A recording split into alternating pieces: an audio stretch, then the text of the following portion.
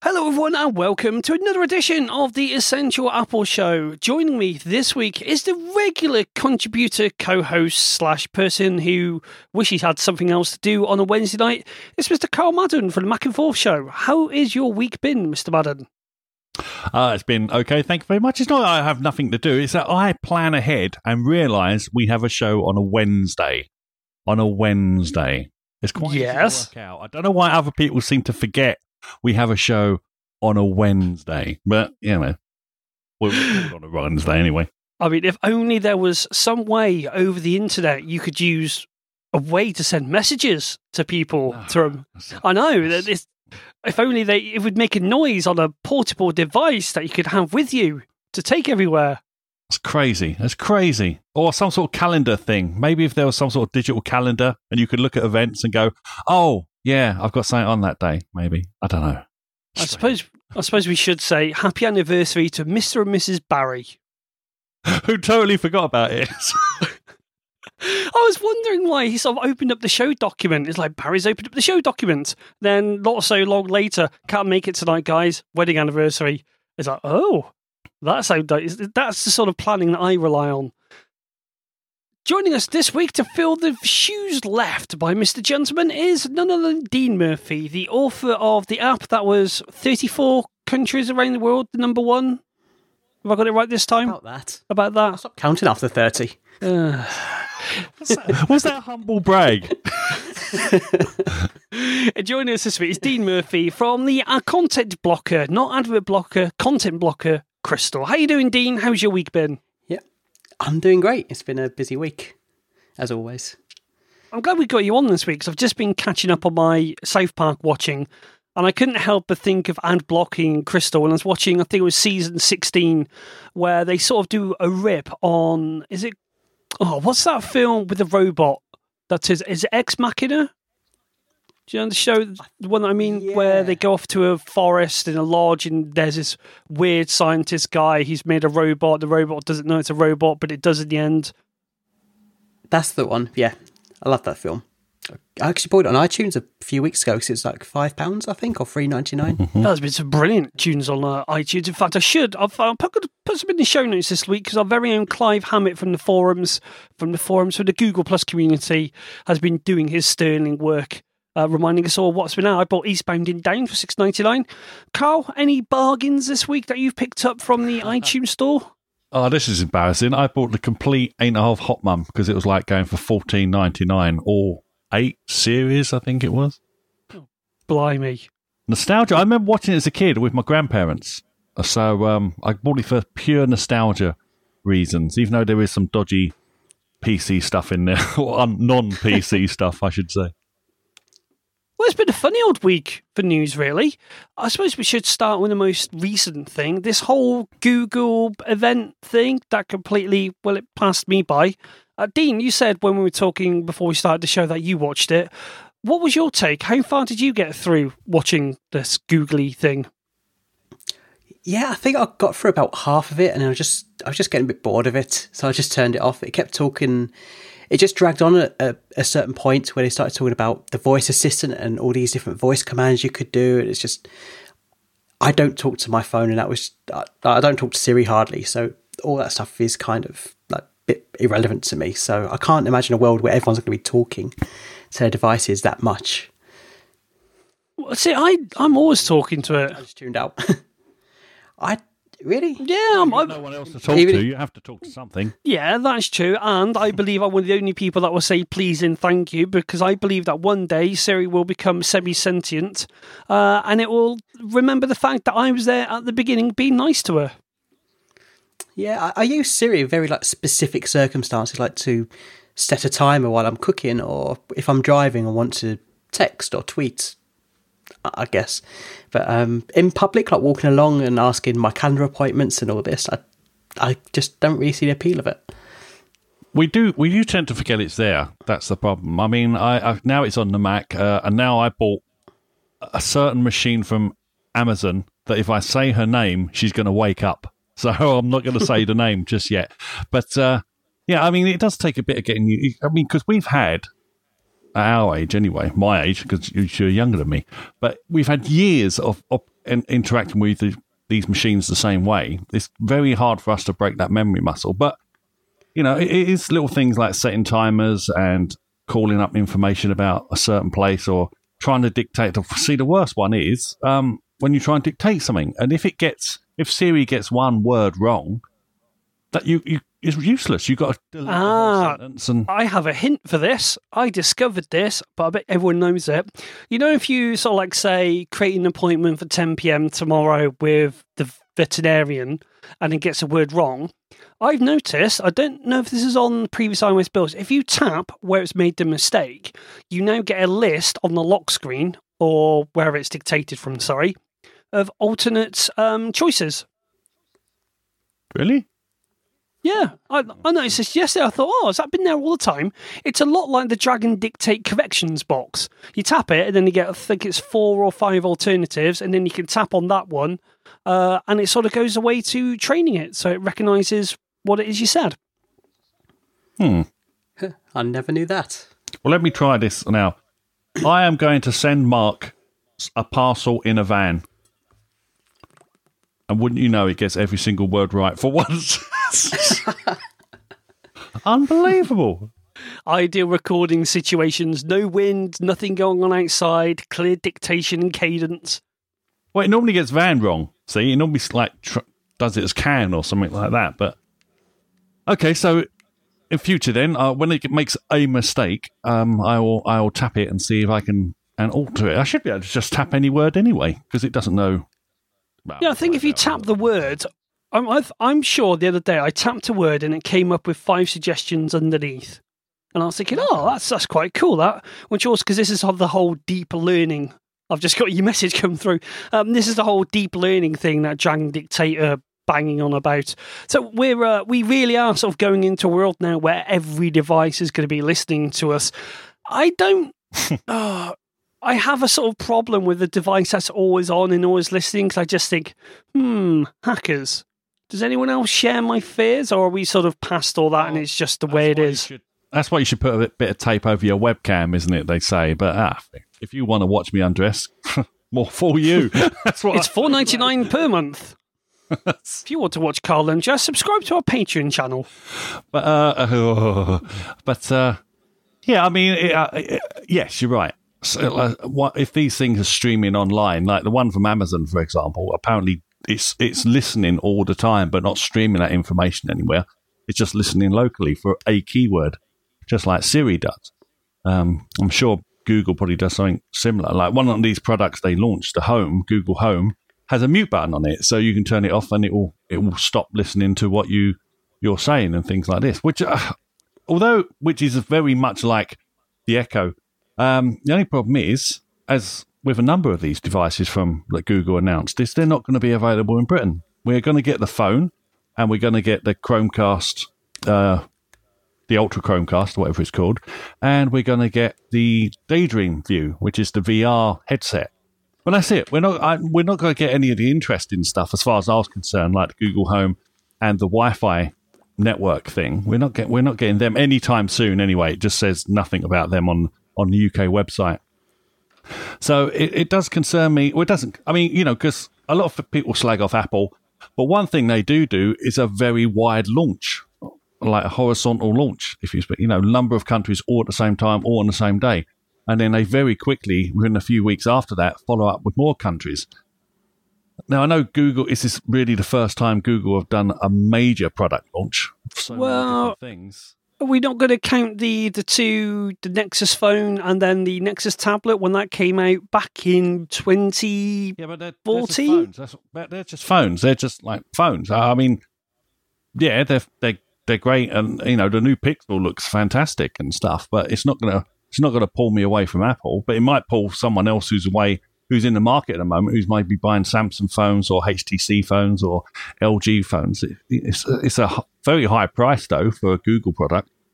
But it's got some nice specs. It looks okay. It looks like an iPhone, in as much as it's a rounded rectangle. I mean, that's what a phone is nowadays. I mean, what can you do? But yeah, it's just another one of those things where the UK and a lot of other countries around the world are going to have to wait until they sell enough in the US to make Google think, oh, we'll probably sell this around the world. And just like this Echo that recently came on sale from Amazon in the UK, yeah, it came out, but there's hardly any services that UK specific to it. There's one or two, but it's very limited currently in what it can do. There's great prospect there. But as things stand today, we're very limited with what we get in the UK. And, the same extends to Europe and Canada and China and all these other places that Apple goes in, with both feet on the ground straight on day one. It's just, we tend to forget. We look at these wonderful things that Google do and we say, yeah, great. If you're in the US, fantastic. If you're not. Yeah.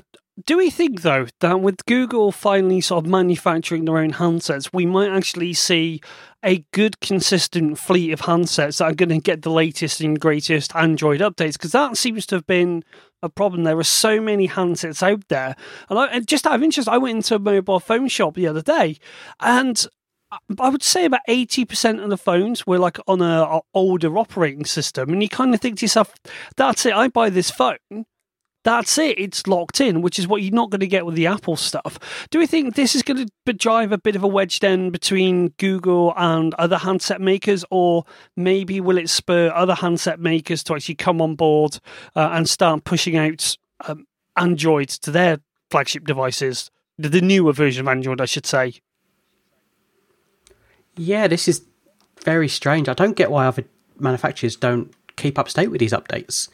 Because I've got a Samsung Galaxy 6S or S6. I can't remember which way the S6 goes.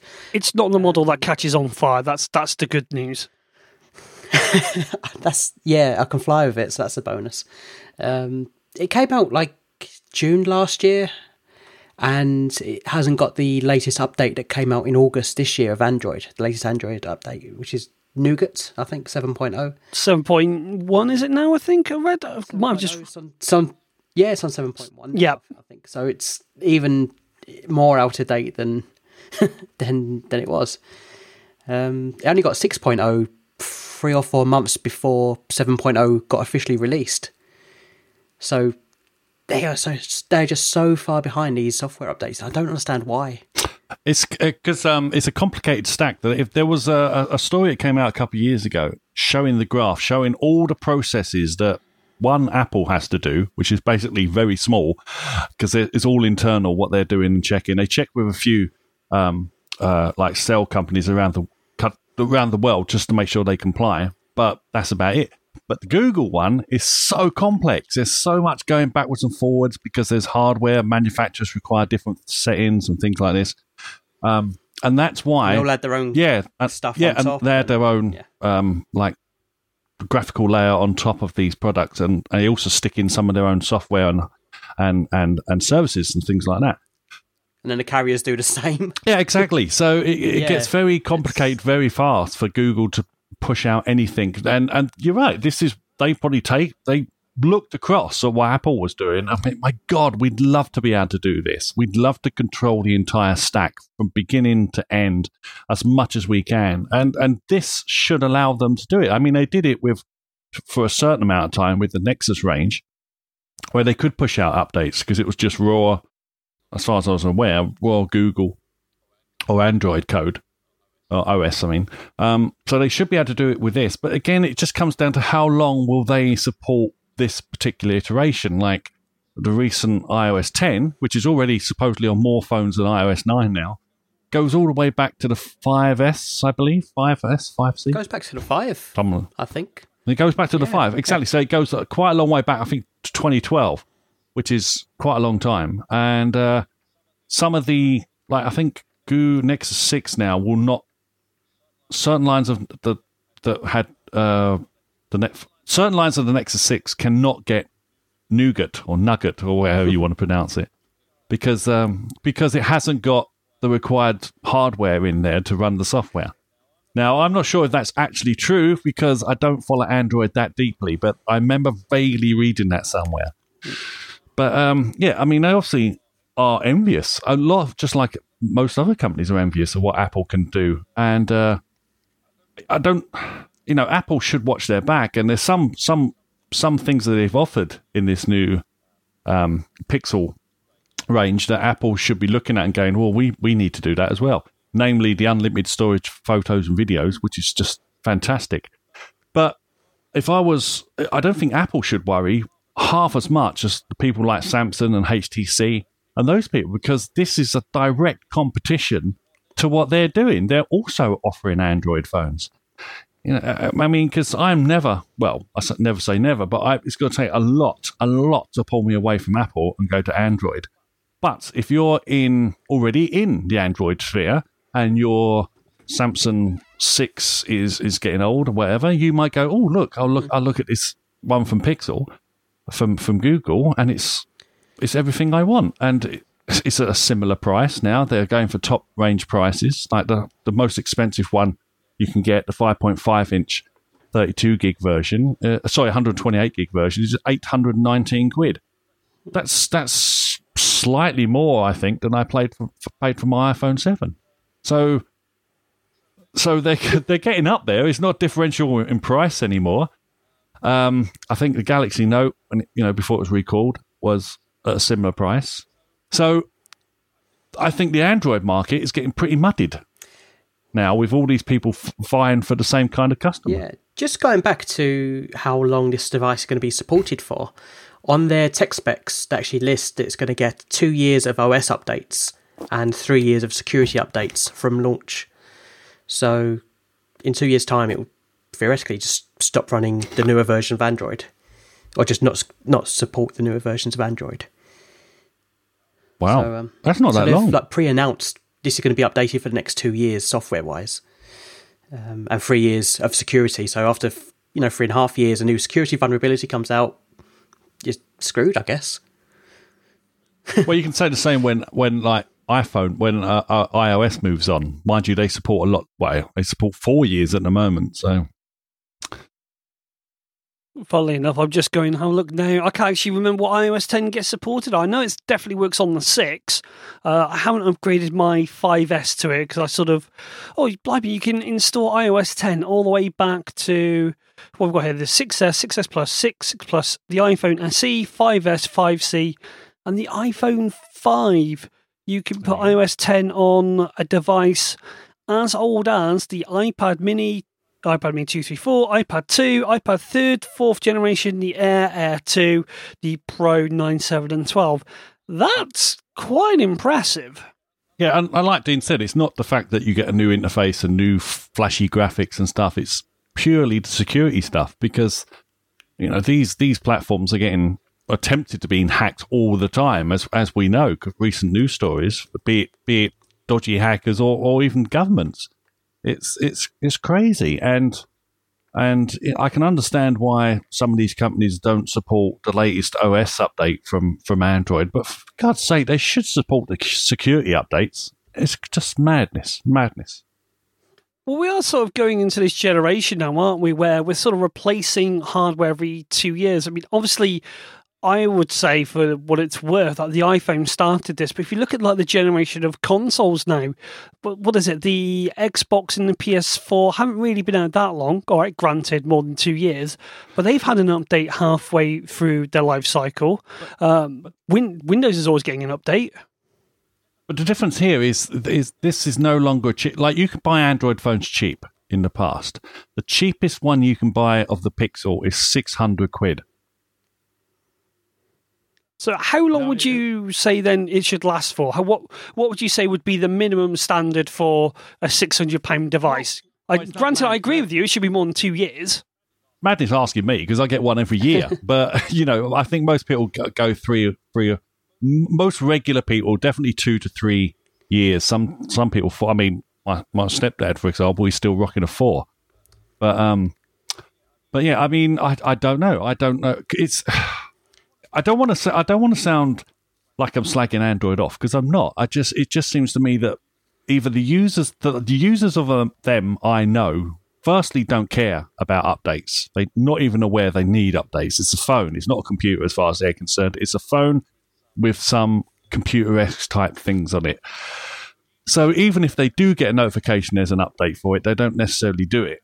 And I think that is also a problem, which some people, you need to take that on board as a manufacturer, is if people are just buying your phones because they're cheap and disposable, but at the same time you're asking them to put more and more of your personal information into them, you've got to support those security updates. I feel I don't know, but mind you, this again, it's maybe going out to a public who doesn't care about security, who would willingly give up their business's password, for. Well, that's the Android store, isn't it? The second you set.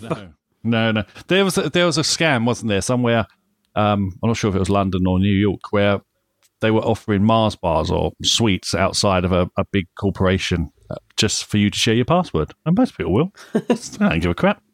So who cares? It's the company. It's got to give me a free. Or what they was doing is also offering out free USB sticks, because they knew at least one person would go back in and plug that USB stick into the network internally. Nice. Yeah, exactly. It's just social engineering. That's all security comes down to most of the time. But it's always nice to have the software updated so to prevent some of the known hacks and exploits. But no, I like the fact that Google have done the Pixel, because it's another one snapping at Apple, just like Samsung is doing, to make Apple continuously, move forward with what they're doing. If they get slack, if they get lax, then we're the ones that suffer, the customers. But if they've got someone nipping at their heels, or they feel someone's nipping at their heels, then they go on, I think, to do better and better things. Yeah, I was going to say the photo offering they offer is just amazing, and that's one thing that I would just go for straight away. That's what I pay Apple. I pay for the 1 terabyte package, I think, on Apple iCloud, just so I can store all my photos in the cloud, which is like 250 gigs worth of photos. So if they offered the unlimited photos, that would be amazing. But I can't see it scaling very well for free for all Apple customers, because this is targeting like a very small market, the Pixel, compared to Apple's 1 billion devices, or whatever it is. So I think it's something that Google can offer for free on this phone, because not many people are going to take that offer up when compared to how many people have iPhones and use iPhones around the world. That's a good point. Yeah. That's I never thought about that. Scaling. Yeah, it's only on this. It's only on this phone that they're offering that service. And like I say, if the recent iPhone 7 and 7 Plus, how many they sold? I mean, just think if they offered unlimited storage on that. But maybe this is it. Maybe after this time, Google won't offer that again. I'm sure they will, because I think they've got the odd server here and there that can probably deal with it. Oh yeah, and they've got other uses as well for the photos as well. Like I didn't want to say that. Read small print. Just out of interesting, was there any reason why you went and put down your money for the 1 terabyte for Apple, and you didn't go with something like Google or Up There or a third-party service? Did you just buy it because of the integration? Purely for the integration, yeah.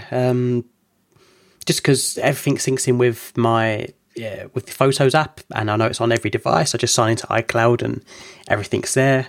And through the years, I've just gone up one step at a time. So I started for 50 gig, then 100, 200 gig, and then now up to 1 terabyte.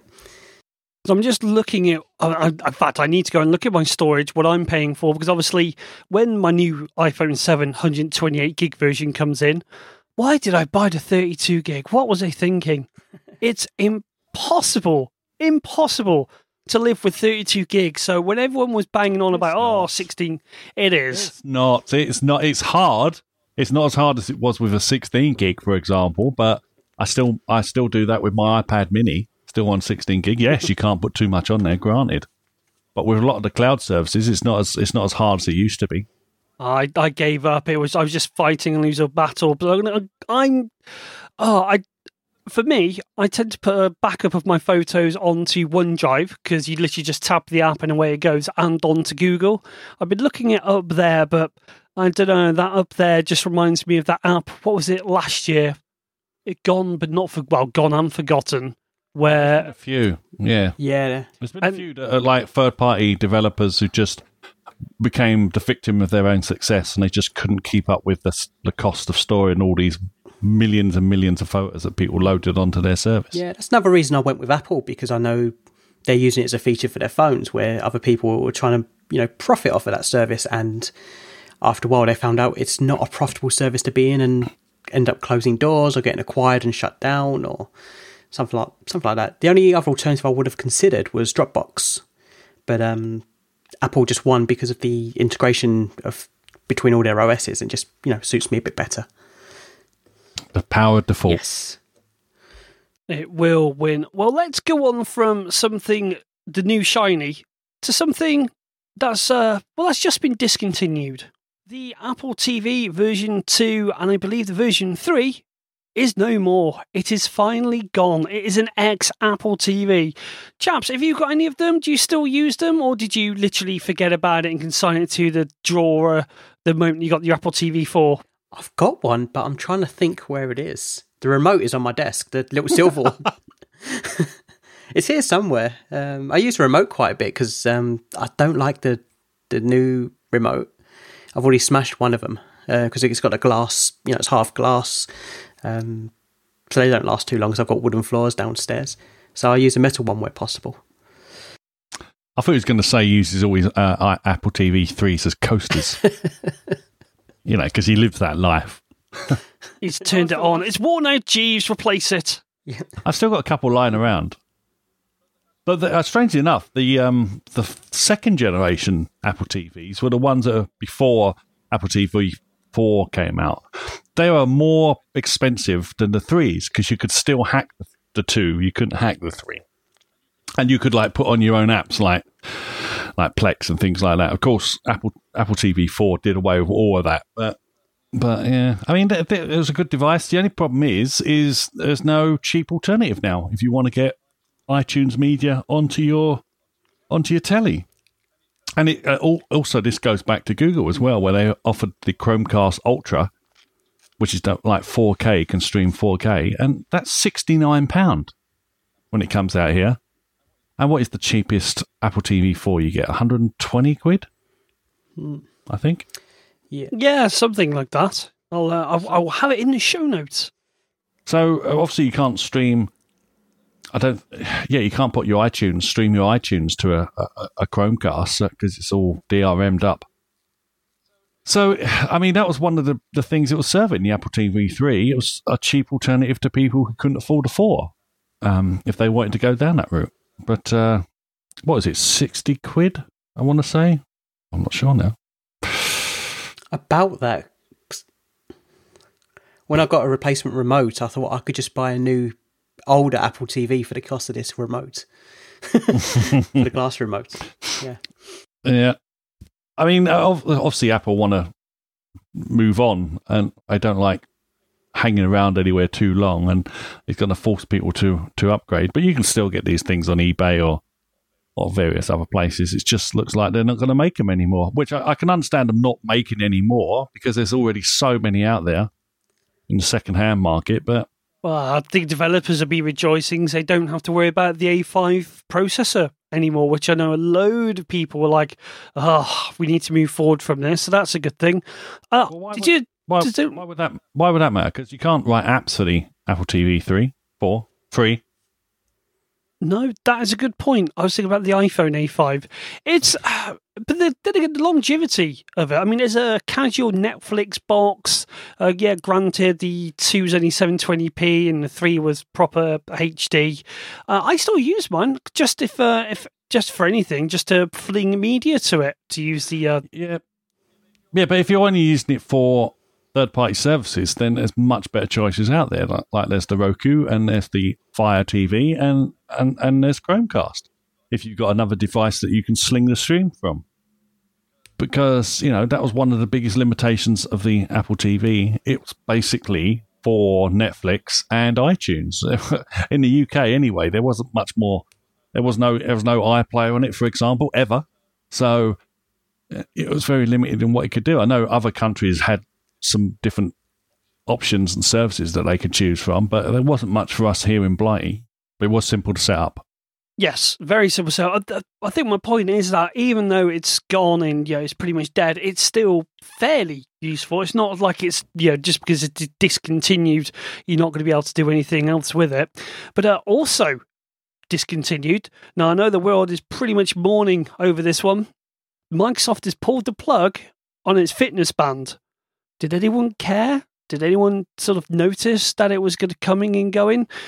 I'm not surprised by this because I'm not exactly into my fitness stuff and all that sort of stuff. I'm not exactly a big sort of reader on all the magazines and everything like that, but I don't know, what was it about the Microsoft Band where it just never got picked up by anyone in the tech press, aside from when they did those absolutely horrendously stupid reviews where they said, oh, it's shockingly inaccurate because I walked 10 meters on a treadmill and I found it only picked up 4 steps instead of 20 that it should have done. That was just horrendous. I don't think that helped, but it just seems to be like another product that, if I had to sum it up, for me, the reason why it failed was because there was a lack of confidence in the product because it just kept having price drops all the time. I mean, chaps, if you're going out shopping for something and you see a gadget, do you wait for the time for the best price? And if you see the price, sales and everything else like that going on it all the time, does that damage your confidence to buy it, or do you sort of think, I'll buy it now before the deal goes? Yeah, well, I don't look for bargains. I look for quality. And ideally at a bargain price if possible. But I never got that impression from the Microsoft Band. I mean, I don't really use a sports tracker, but apart from when it launched, I've completely forgot about this product until you mentioned it's been discontinued. When I go into like PC World or like shops, it's all about Fitbit and a few other ones, but I've never seen this one actually in a shop. So I don't think it gets any mention from anyone. No, and that's, I mean, to me, it's a little bit like when Apple have failed in music because they only have 17 million paid for subscribers. Yeah, a lot of people would kill for that. So you got to wonder why did more Microsoftians, more window people didn't get in? Why was there not this exposure of the Microsoft Band for a company as big as Microsoft? That's the bit that I'm struggling with. I just think it was another one of those devices, unfortunately, where it was viewed. It was viewed that Microsoft got there too late. Did it? I'm not too sure about the band. Did it rely on a Windows Phone to work?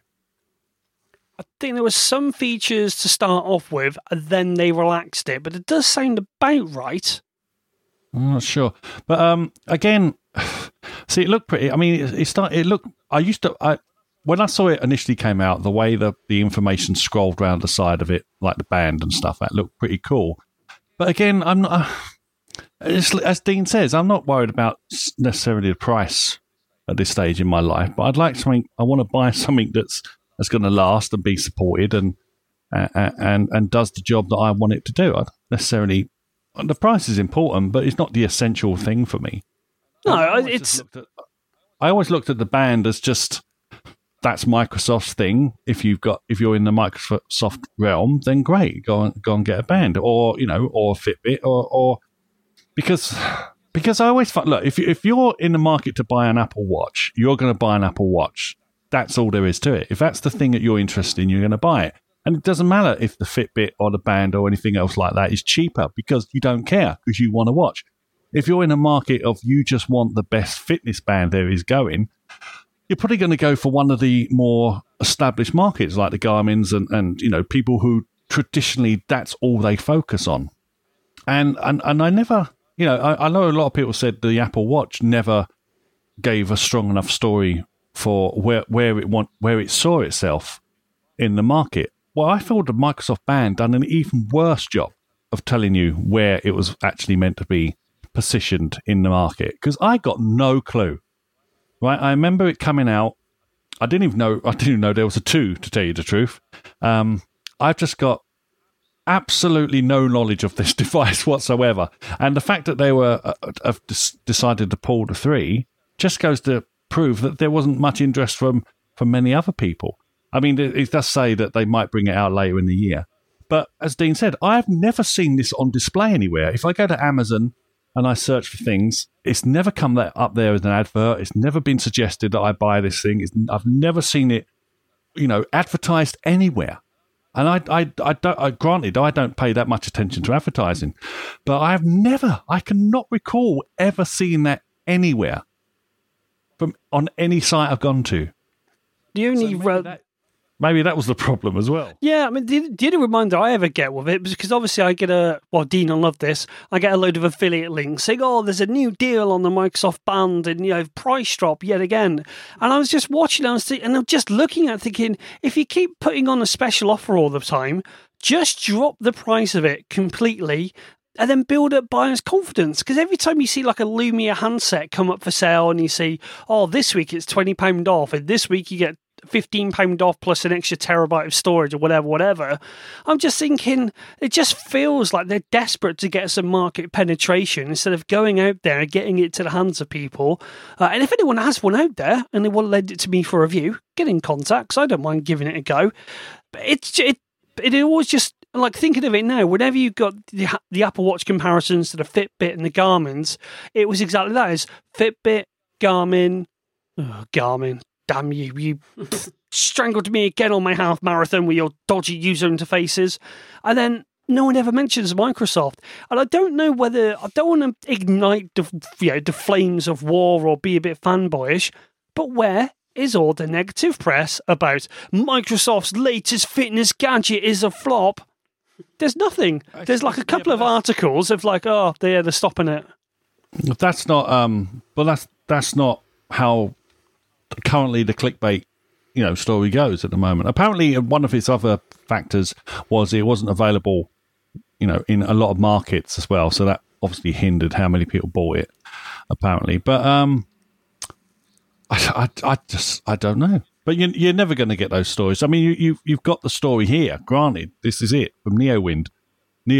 Mike Van stops selling the Band 2 online. No Band 3 coming this year. But it's it's sad when I think a big company tries something and it fails. It's just, unfortunately, there was a period, especially not so long ago, where virtually it seemed that everything Microsoft tried was just doomed to failure. And I'm waiting for them to score big again. I really want like the HoloLens to be big, but I've got a horrible feeling it's not going to perform the way they're showing off in all the demos. The only thing that's really sort of been a success for them now has been the Surface. And from everywhere I've spoken to, that is a damn fine bit of hardware. So why haven't they been able to do that with their mobile phones, for example? I mean, eBay have just stopped supporting their app for it. Again, I think they were too late to that market. That was all it was. There was already iOS and already Android established, and it was very hard for a third manufacturer to muscle in, even if they had the resources of Microsoft at the time. A lot of people had already chosen what camp they were going to be in and stick with, and once you've made that choice and you bought those apps and you bought all those things that go with it, all the services that go with it, there wasn't much room for Microsoft. And also, remember, Google absolutely point blankly refused to support it. So here you are, you've got a phone that has no Google services on it at all. But you can't do that. Most people use Gmail for their, mail, for example, and so many of us use various Google services, even if we don't know we're doing it. But it was just crazy. So I have no idea what that beef was. Well, I think it was that shopping advert, wasn't it? Snoogled or something? I can't remember. Oh, Scroogled. Yeah, they had no love lost between them, Microsoft and Google. And people forget that. They're going about Apple and Google not liking each other, but bloody hell. Android and Samsung Google and Samsung don't get on. Google and Microsoft don't go on. And by what I'm reading in the news recently, Google and Europe don't get on too well lately either. Has anyone used Bing? I've had to use it in work for a couple of weeks, and I thought, right, I'm going to give this a fair crack with the whip. I think I lasted 2 weeks before I went, no, because I was putting a search into Bing, then going, okay, nothing really here. Put the same search into Google, and it's like, this is more like it. Well, I don't know. It depends what you're looking for, doesn't it? I mean, Bing's okay, it does the job. If you don't change it, I think if you don't change the default setting on your iPhone, it uses Bing. Yeah, my phone is set to DuckDuckGo, which is not bad. It's not bad. It's not brilliant, but there's a certain less creepy feeling about it. That knowing when I've searched for a certain fan, it's not going to come up on every single website I'm going to. Now I wonder what you're searching for that you don't want to be recorded anywhere. I don't mind adverts some of the times, as long as I don't see the advert for a product that I've already bought. Thank you very much, Pabst. I now have my U3 server fan. Yeah, but that's the nonsense that's called big data, isn't it? This sounds like Dean's category. Dean, big data. Yeah, it's just simple way to put it is just aggregating everyone's data and then finding patterns or trends or stuff in it. So, if 100,000 people are searching for Donald Trump and 50,000 people are searching for Hillary Clinton, are people who use the internet or people who use Google more likely to vote for Trump? That might be the case. It's just trying to use that data in a meaningful way, and I don't know why I brought US politics into it. But I use DuckDuckGo as well, and a good little tip for DuckDuckGo, if you search for something and you don't find what you're looking for, add the prefix to your search, !G, and then it'll just redirect that search to Google. Oh, that's handy. And it works for other things, like !Y is for YouTube and something else for Amazon, !A. So yeah, there's lots of different shortcuts in DuckDuckGo. Sorry, just getting back to the band though, I do notice there's this, what's it called, Schadenfreude? What's the thing where you sort of enjoy someone else's misfortune? Schadenfreude. Yeah. So you're just describing all of our podcast listeners when they're listening to me on the show. I think that is the problem with technology and technology pundits and websites and all that. They enjoy watching people fail. They enjoy these technology companies failing because, to them it's just stories or entertainment or it's the enemy as they view them. And, so this is why you'll get these things coming out soon. The new iPhone killer, the new Samsung killer, the new Microsoft Windows killer. And it's just it just sickens me. And, this might not, you might not get this with the band, but okay, they tried something and it didn't sell, so they've decided to pull the plug on it. What's the alternative? They should continue losing money on it until, it bankrupts the company. This is what's wrong. Again, I've got so many reasons why there's things wrong with the tech reporting realm, but this is it. We've gone from an age where journalism was king, and these people knew the markets that they were covering, they knew the stories they were covering, they knew the people they were covering. But now we live in a world where people like us, let's face it, we're sitting here in our spare bedrooms and whatever, we're pontificating about all these things, and we know nothing about the actual inner workings of a multinational corporation. And okay, we've got a very small listenership, but you've got other sites as well who have big, huge names and they attract huge advertising, and they're exactly the same, right? They are also being contributed to by a few people in their spare bedrooms who sort of do it on the side, or they've somehow got the kudos to go out and do it full time. But there's no experience behind it. It's just, it's just the echo chamber that has become the internet for these, especially in the tech sphere. I mean, I'm sure the fashion, and a lot of other spheres have the same thing. I know the car industry have. You just go on YouTube and search people reviewing cars. My God, it's just crazy. And it just it appalls me a little bit to see. I'm with you. I'm with you on this one, Carl. Apple News has made me start hating trying to look at Apple News, because there was an article the other day like Apple's new Bluetooth, Apple's new headbuds will emit dangerous radiation. Oh. And it's like, okay, it sounds, okay, what's going on here? Is this the W1 chip? Is there something new? No. It was the fact that it has to use Bluetooth to send the signal round to your other ear. Well, that's what loads of other Bluetooth headphones do. And it was like, and I felt so crappy for clicking on a blinking link, just like, it was just And then there was another one. What was it? That was the radiation one. Apple can see your messages. And it was like... I said there should be a way of retracting your page view. Yes, I don't want that down. You can't have that click. Sod off. Oh, that would be amazing. Have a vote down button so you can retract your page view. That'd be amazing. Didn't get to work. Oh, damn, we can't even claim ownership of that idea because you thought of it before us. I've already patented it. There was another one as well about Apple can read your messages. And it's like, okay, what's this one about? And this was the whole chain, the metadata thing. Yeah. And then and then in the article, it doesn't make any reference at all to reading messages. It's like a pure and utter blinking clickbait headline that Muggins here clicked on, and now they're going to think it's a bloody good idea to keep writing them, all because I was so stupid. It went, ooh, okay, let's see what's going on here. And it wasn't even that. It made one of my articles look well written. That was the most disgusting thing about it. There's just no need for it. But this has been going on for a long, long time, and it will go on for a long, long time because, we fall for it. We read those headlines, and then headlines are not necessarily written by the person who done the piece. They're written by the editor of the site in a lot of times. And, we have to remember, that's just the thing. If you want to read technology stuff, because that's the sphere we're dealing with, you need to remember before you click on anything, right? Look who it's from. Because if you're using Apple News, you can see who it is reporting that thing.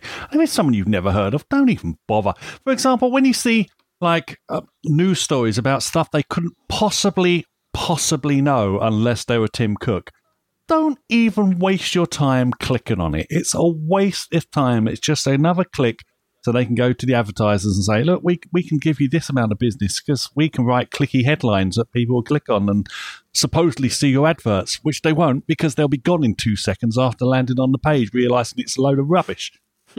Anyway. You know what? This leads us nicely into Dean. Yes. Tell us about what's happening with the future of Crystal and content blocking. Okay, yeah. So last Friday, I released an update, which is the 1.3 update. And also, to celebrate the first anniversary of Crystal, I dropped it down to free for the weekend. So anyone that grabbed it between Friday and Monday didn't have to pay a penny for it. And Why didn't you tell me? I would have put that on the website if I'd known. I tweeted it out like 100 different times over the weekend. He would have used the headline, developer doesn't sell product, reduces it to free. That's what he'd start. No. Developer struggles for market share. There you go. Yeah. So yeah, it's got a few new features in it. It's got whitelisting, so you can whitelist your favourite websites and allow them to show ads if you know, or if you think that they show acceptable ads that are acceptable to you, or if they put these little ad block walls where you can't access the website unless you turn your ad blocker off and you feel comfortable going to that website, you can whitelist them. And it's also got acceptable ads, which we've talked about a few times before, which is in partnership with AdBlock Plus, where adverts that meet AdBlock Plus's criteria will show up when you browse a web. And then there's also an option not to have that option on as well. And there's a few other things in there as well that I've added that I can't remember off the top of my head. Better translations. What do you mean? That's one of them. You can't remember your own app off the top of your head. Yeah. Blimey, he's living a rock and roll lifestyle. Is that a new icon as well? Is it more crystally? Yeah, it's a little bit more shinier. Yes. Have you ever been tempted to release an update onto the App Store just so people remember that the app is there and just go bug fixes? That is part. Yeah. I'm sure that's a marketing trick. I'm absolutely positive. They must have a way of seeing the stats of when their app is being used somehow or some fashion, and they just go bug fixes and under the hood improvements. Yeah, I think if you don't tell people what new features are in there, they'll just go hunting for them and just open your app and just look around. I think that's their thinking behind that. Or I know with like Facebook, and they do it with all their apps. A lot of it's to do with A/B testing. They do a lot of tests randomly on their user base, just see what works, what doesn't, just trial out new features or new UI layouts, etc. But I've just been reading your reviews on the site, on the app site. Oh yeah, and you pleased the reader of TMZ, which I'm not sure he should have owned up to, or they should have owned up to, but there you go. Because now apparently the TMZ tabloid site is readable again using Crystal. Gets rid of all the adverts, apparently. That sounds like a regression. I'll have to get that fixed in the next update. That sounds like praise from Caesar. Yeah, don't read TMZ. Don't sink to that level.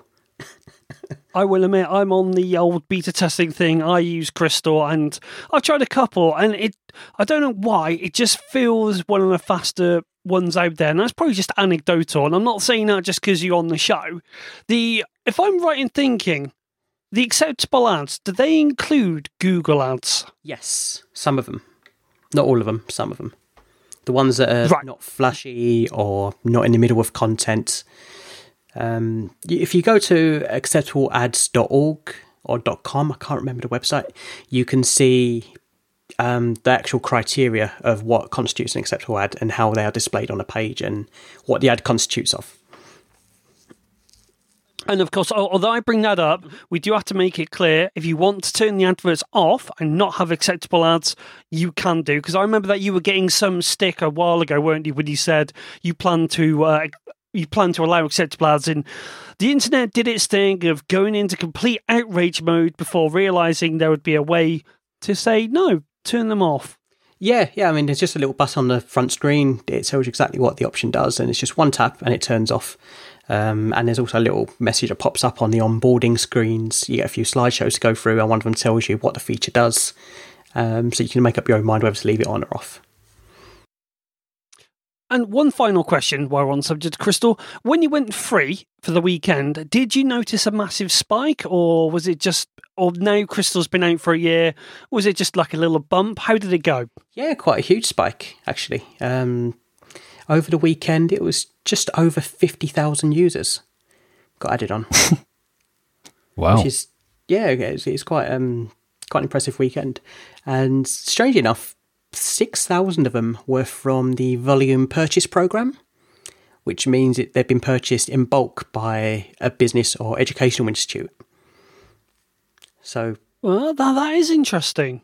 So yeah, I've never thought about that side of it before. I suppose if you're in a volume, if you've got a device enrolled onto a system and it's sharing the same profiles, it would kind of make sense that maybe adverts are going to start showing up that might be inappropriate for some and not others. Yes, I might have to look into that. I'm not sure where it's being used. I'd love to have details of who's made this purchase. Who's made the company purchases, because I've had a few other bulk purchases in the past.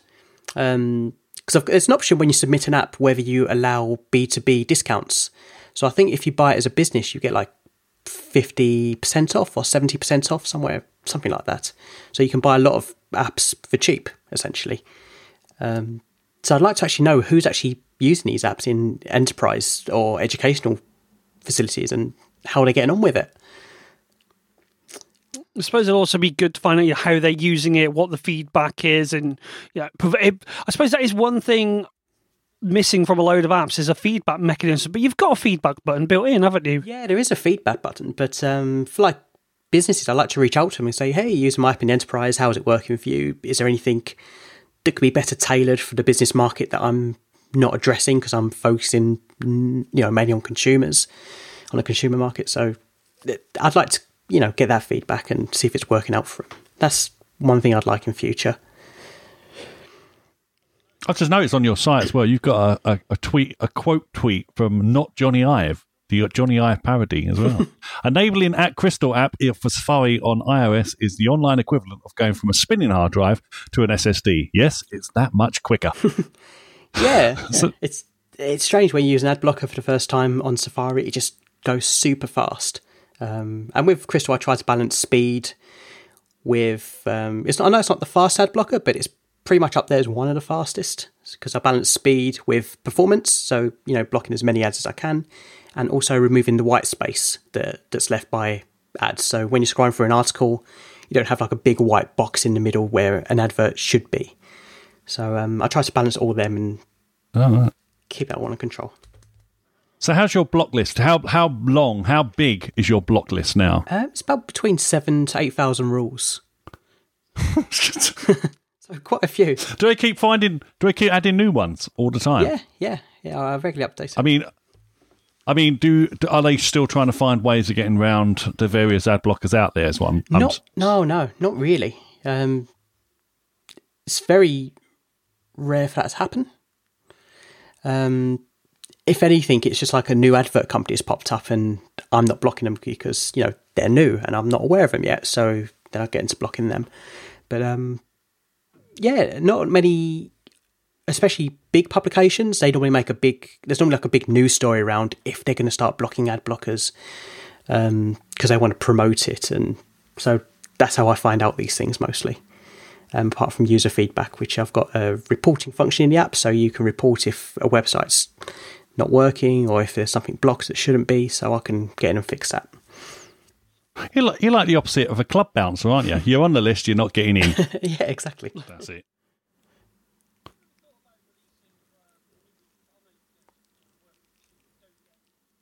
I was going to say, have you ever thought about releasing a list of the most blocked ads? But then I realised that you don't actually get any data back from Crystal, do you? Exactly, yeah. So I don't get any data back from my users, which is annoying. So I'd love to provide that kind of information. Like, I know ad blockers on the desktop should say, you've blocked 1,000 adverts this month, or you've blocked 5 adverts on this page. I can't provide that information, unfortunately. But on the plus side, customer privacy. I don't get to know anything about you or your browsing habits or any of that kind of stuff. I've just recently put Ghostery back on one of my Safari browsers, and I forgot how many flipping adverts and things are on particular websites. It's crazy. Yeah, I love how Ghostery just pops up a big giant purple list of all the things that's trying to load in the background. So you're constantly aware of all them things that are trying to load. And yeah. It's crazy how much stuff works in the background of websites that you're not even aware of, not even the adverts that you see, just all the technology behind it that you don't see. So is there any news on a Mac version anytime in our future? Possibly, maybe? Yes, I am working on it. It is under construction. I'm currently working on a... Said that last time. I know I did. They've actually... Well, he's not on a jet plane this week, so he might actually get some work done. No, that's the end of the month I'm on a jet plane. So I'm currently working on a new update for Crystal on iOS, which better suits Russian, Japanese and Chinese block lists, because there's a lot of traffic in them countries and I just want to better serve them. And also I'm working on the Mac version, which should be out hopefully within the next month or two. I'd like to try just as like maybe in a beta form, because they've changed how Safari extensions were distributed back in WWDC. So instead of being distributed through the web, Apple wants Safari extensions to be distributed through the Mac App Store. So that kind of changed my plans, and I just kind of put it on hold because there's no point releasing it on the web when they're trying to promote this new platform when Sierra gets released. So now Sierra's released and that's kind of stable. I can get to working on that. And the bonus... Cool. Yeah, and the bonus is I can share a lot of code between iOS and macOS. Excellent. We look forward to seeing it. How do you with 8,000 rules? How do you manage obsolete stuff? Stuff that's disappeared. Do you have a way of managing that so your list is always relevant? I don't know, unfortunately. When it comes to obsolete stuff, I found that was the biggest problem with. Because originally, when I first started Crystal, I used what's called EasyList, which has about 40,000 rules. And to give you an idea, the maximum you're allowed on iOS is 50,000 in your block list. So this 40,000 rules, I just found it was just so big and bulky because it's been around for about 10 years and there's a lot of probably obsolete stuff that's not been removed. And that's why I started trimming it down and trying to work out what I can get removed from it. And... yeah, that got optimized, and now I'm not really sure how to do that because I can't really gather any data of what rules are being triggered or what rules are not being triggered.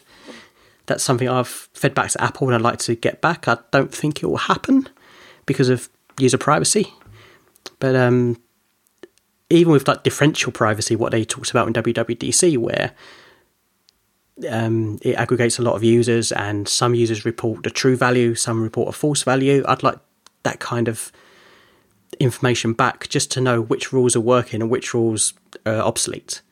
But I have to wait and see on that one. Excellent. Look forward to being on the beta list without having to resort to Twitter to go, Dean, put me on the beta list. Yeah, you're on the beta. I'll let you know as soon as the beta is available. A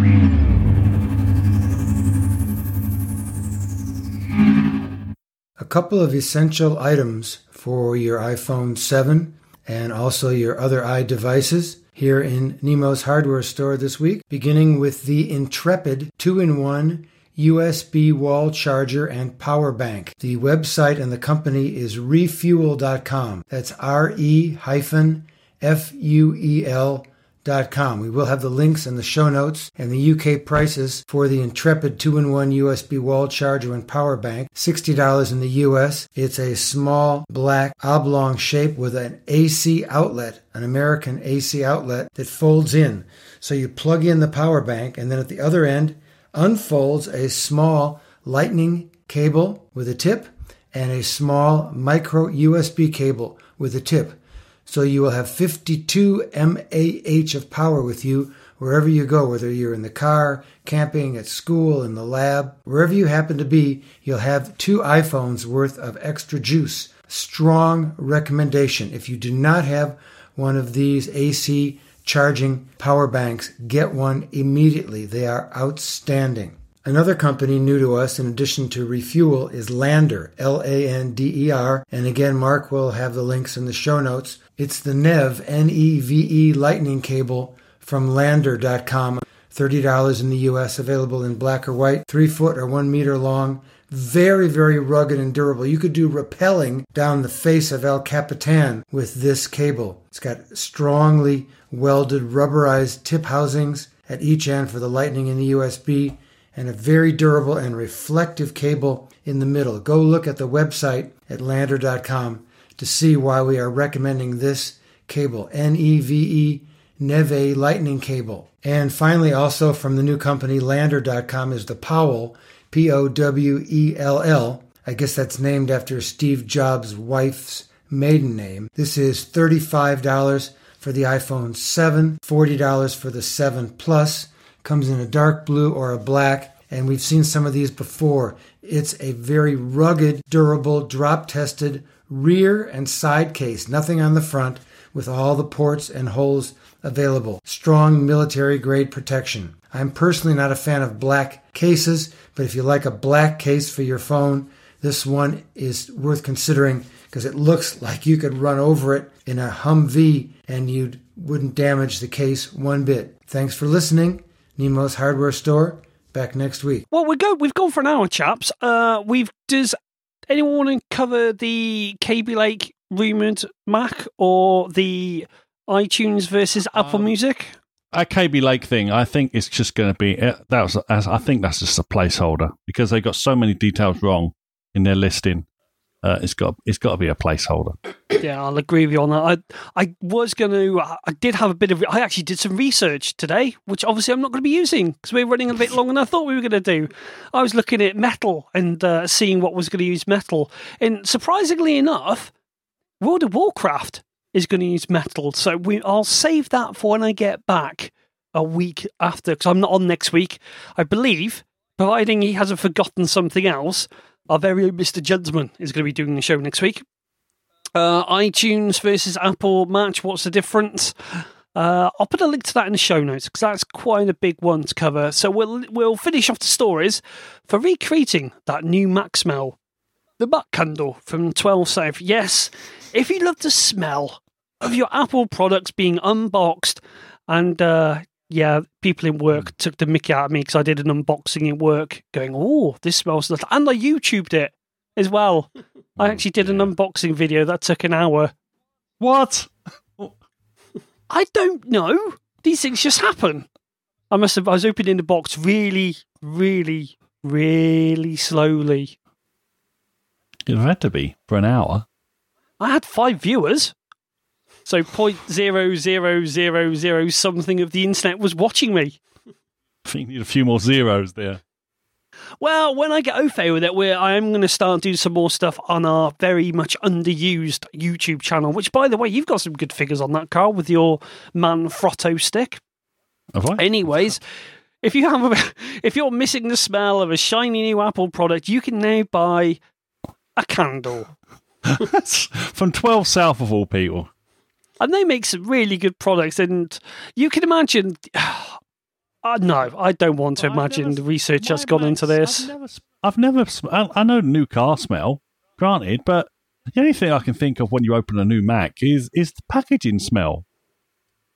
Not the machine, surely. I mean, obviously, I'm not opening a new Mac every day. We'd have to ask Dean about how that is. but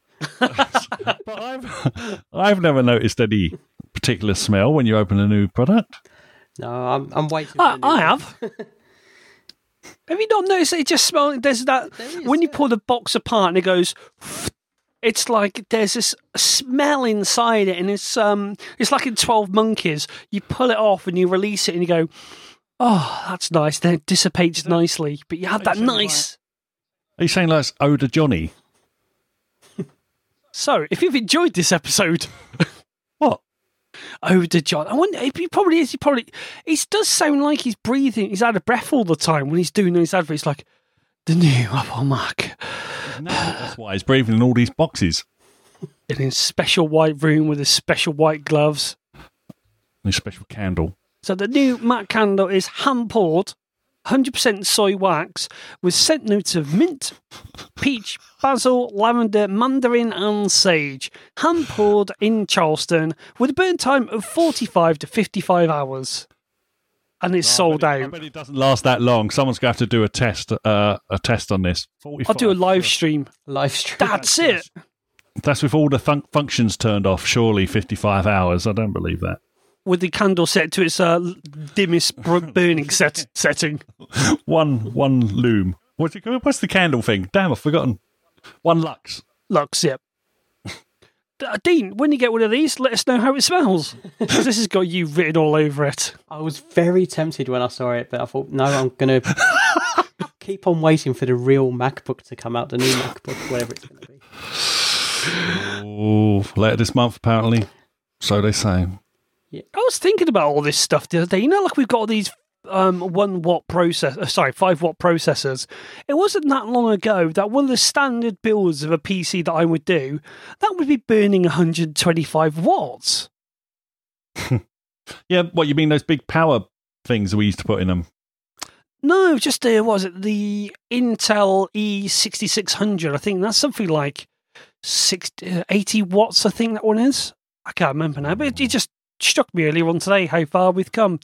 If I get one of these, I'm going to do I wonder if when you open the candle, yes, I wonder if the Mac candle smell.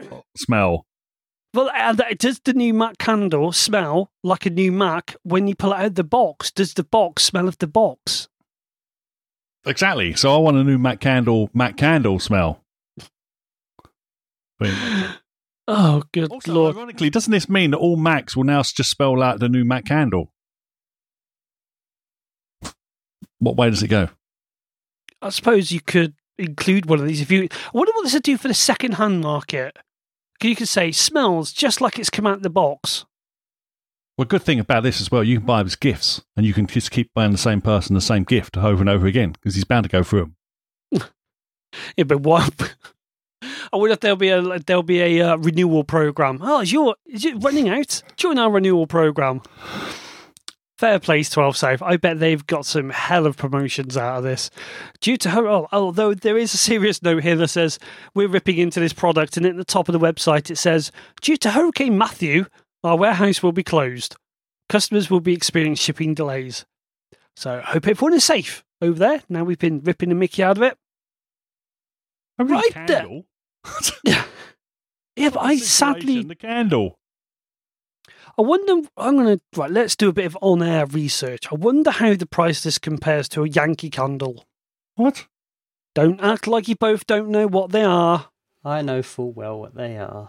Let's have a look here on the old tubes. Buy one. This doesn't say how big this one is. Oh God! I wish I'd never clicked on this website now, because it's all about that time of the year coming up very soon.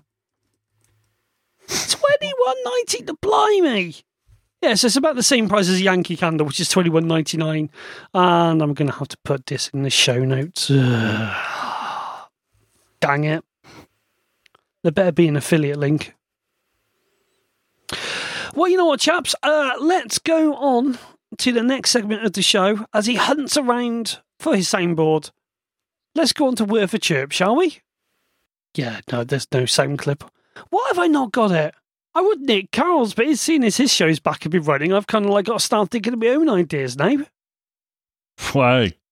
Oh, I had an idea. I'm on holiday for a few days. I'll be back and I'll have a new idea.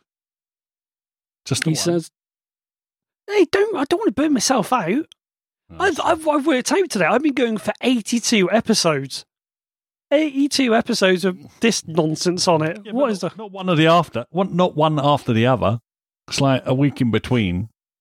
Yeah, but it's still 82 weeks. Sort of. No, because the first few... Hang on. Some of them are only 5 minutes long, you cheat. It still counts. God, What about your back and forth moments? If you did 100 back and forth moments and some of them were only 5 minutes long, you won't go, I'm not going to... But I don't count them. There you go. There.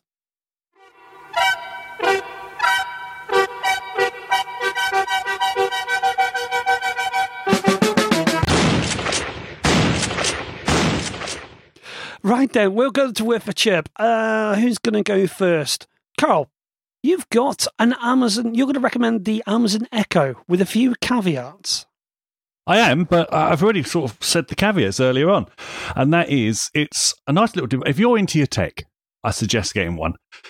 Even though if you miss the window getting it for 99 quid, it's now 149 quid. That will make me pause for a little... for a bit, maybe. But... it's still an interesting device. Like I say, it's still not fully operational in the UK. It can do some basic things. Like, for example, I'll ask it the weather. Alexa, what's the weather? Currently, in Ponters, and it's 12 degrees with clear skies. Tonight, you can expect just a few clouds in the sky, with a low of 9 degrees. So there you go. I've got a £100 weather telling machine. She's got such a soothing voice. The voice is wonderful. It does sound very natural. I got to say, most of the time, it does sound quite natural. I mean, I can ask it things like when if my train's going to be delayed, if there's problems on the tube in London. There's no bus option at the moment. I can ask it to play things from Amazon Prime Music or Spotify if I had an account, but I haven't. I've got a Prime account though. It can read my audiobooks from Audible. It can do things like that. It can read my calendar. It can tell me, I can ask it things, about movies or people and stuff like this. So it will give me sort of like the first couple of lines from their Wikipedia page, I think. I'm guessing it's getting it from. It can do a lot of things, but none of them sort of like totally astounding. But they're still quite good. They're still quite interesting if you're into your tech. If you're not, I wouldn't suggest getting it at all yet. Hold off for a little while. But if you enjoy messing around with technology, it's a great thing to have and play about with and try and get it to do things that you didn't know it could do. You can add more skills to it. You get an app on your phone and you can add skills from people like Just Eat or National Rail to expand what it can do. But on the whole, at the moment, straight out of the box, it can't do that much, unfortunately. It's not got as many things as the US version has got, which is always the flipping way with Amazon, unfortunately. But I can only think it's going to expand and grow. One of the good things, however, is the music does sound quite nice coming out of it. I think it's only a 15-watt speaker in there, but it gets quite loud. I can't have it up full volume, for example. But it's nice because you can say... set volume to 4 and stuff like this, and the volume goes up and down. And of course, because it doesn't use all the security stuff related with HomeKit, Apple's HomeKit, it's much more open. You can use things like the Wemo control switches and things like that. So not only have I got my Hue lights hooked up to it, I've also got my Wemo plugs, so I can turn the fans on and do various other things in around the house. All from voice command, so it does feel like a little bit like I'm talking to HAL 9000, for example, except she's female, and so it's good from that point of view. But like I say, if you're into your technology and playing about with new things, I would suggest getting it. If you're not, you'd probably be okay with leaving it for a little while. You sent me a video the other day of you turning your light on and your fan on. How long has that lasted before you've gone? Have you got bored of it yet? No, lights and fans are probably the thing I do the most because it gets so hot in this room. Well, I mean, because I've got a boiler in a cupboard, which isn't very well shielded. And I often say, I'm not going to say it because it will happen. Like I turn on the bedroom fan or I set the lights to 10% or whatever. And it does work fantastic for that. And like, you can play certain playlists that you've got set up in Prime. And that will work. So you can just say, like, play me some country music, play me some jazz, play me some rock, and it'll just go off and play a random selection. It is good just to and I haven't done it yet, but you can use Uber as well. You can say, call me an Uber, and it will go through the rigmarole of getting an Uber to your door, and it will tell you when they're expected as well. I'm not sure if it actually says they're outside. Can you do things like, hey, so-and-so, go into ladies mode so the lights come down, play some soft jazz? Yes, you can. If you can queue things up together. So if you've got a certain section of devices, you can hook them all together and then give it one command word for doing that thing. So if you've got multiple lights, you can say set this mode and it will do the whole thing in one go. I'm not sure about playing music as well. You'd have to have it set up somewhere else, but it's only a command away.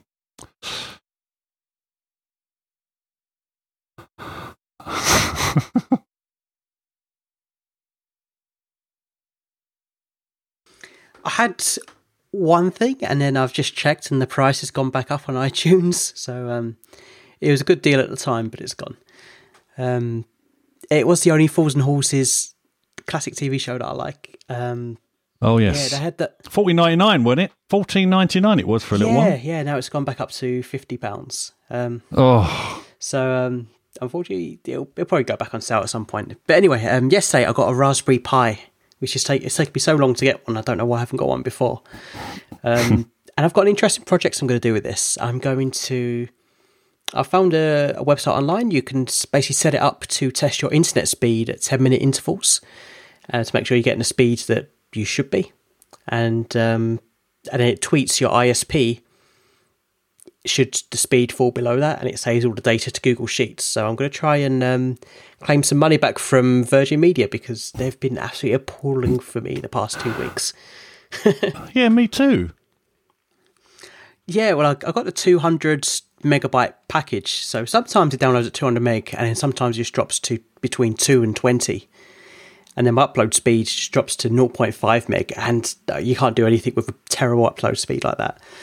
Like even loading up a YouTube video just takes a while because I think data's been sent back and forth, and it just freezes. God, I thought that's just me. Not just you. I've had exactly the same thing. Around 9 o'clock every night, it drops down to nothing for like 20 minutes or so. Yeah, I've rung them up. They don't know how to fix it. I've bought a brand new router, so I just use my basically brand new Wi-Fi router, and that doesn't help at all, but it does boost my speeds generally on Wi-Fi.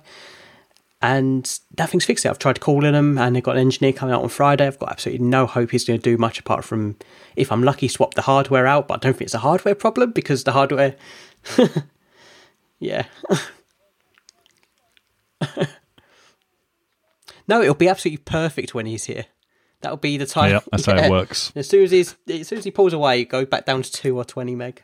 So, yeah, I've got absolutely no idea what's going on with it. So, we'll see. I'm going to, once I start checking the speeds on a 10-minute interval, saving it to Google Sheets, and then send them a letter once a month requesting money back for the bad service, they're going to probably take notice and either kick me out of the company or give me some money back. Or fix it, hopefully. That's what I want. Right, I got breaking news for you. I've just looked at the iTunes store, and one of my favourite films of all time is $3.99 Midnight Run. I just had to share. Well, guys, it's been another great show. Thank you very much both for turning up this week. So the thing that remains me to ask is, where can we get a hold of you? Dean, let's start with you. Yep, you can find me probably on Twitter all the time. My username is @CraftyDino. Excellent. Cheers for that. And Karl, where can we get a hold of you, good sir? Over on macandforth.com, and also get hold of me on Twitter, Claw0101. Thank you. And as always, I've been at Essential Apple on the Twitter, on the Facebook, on the Google+, and of course, essentialapple.com. And until next week, cheerio everyone.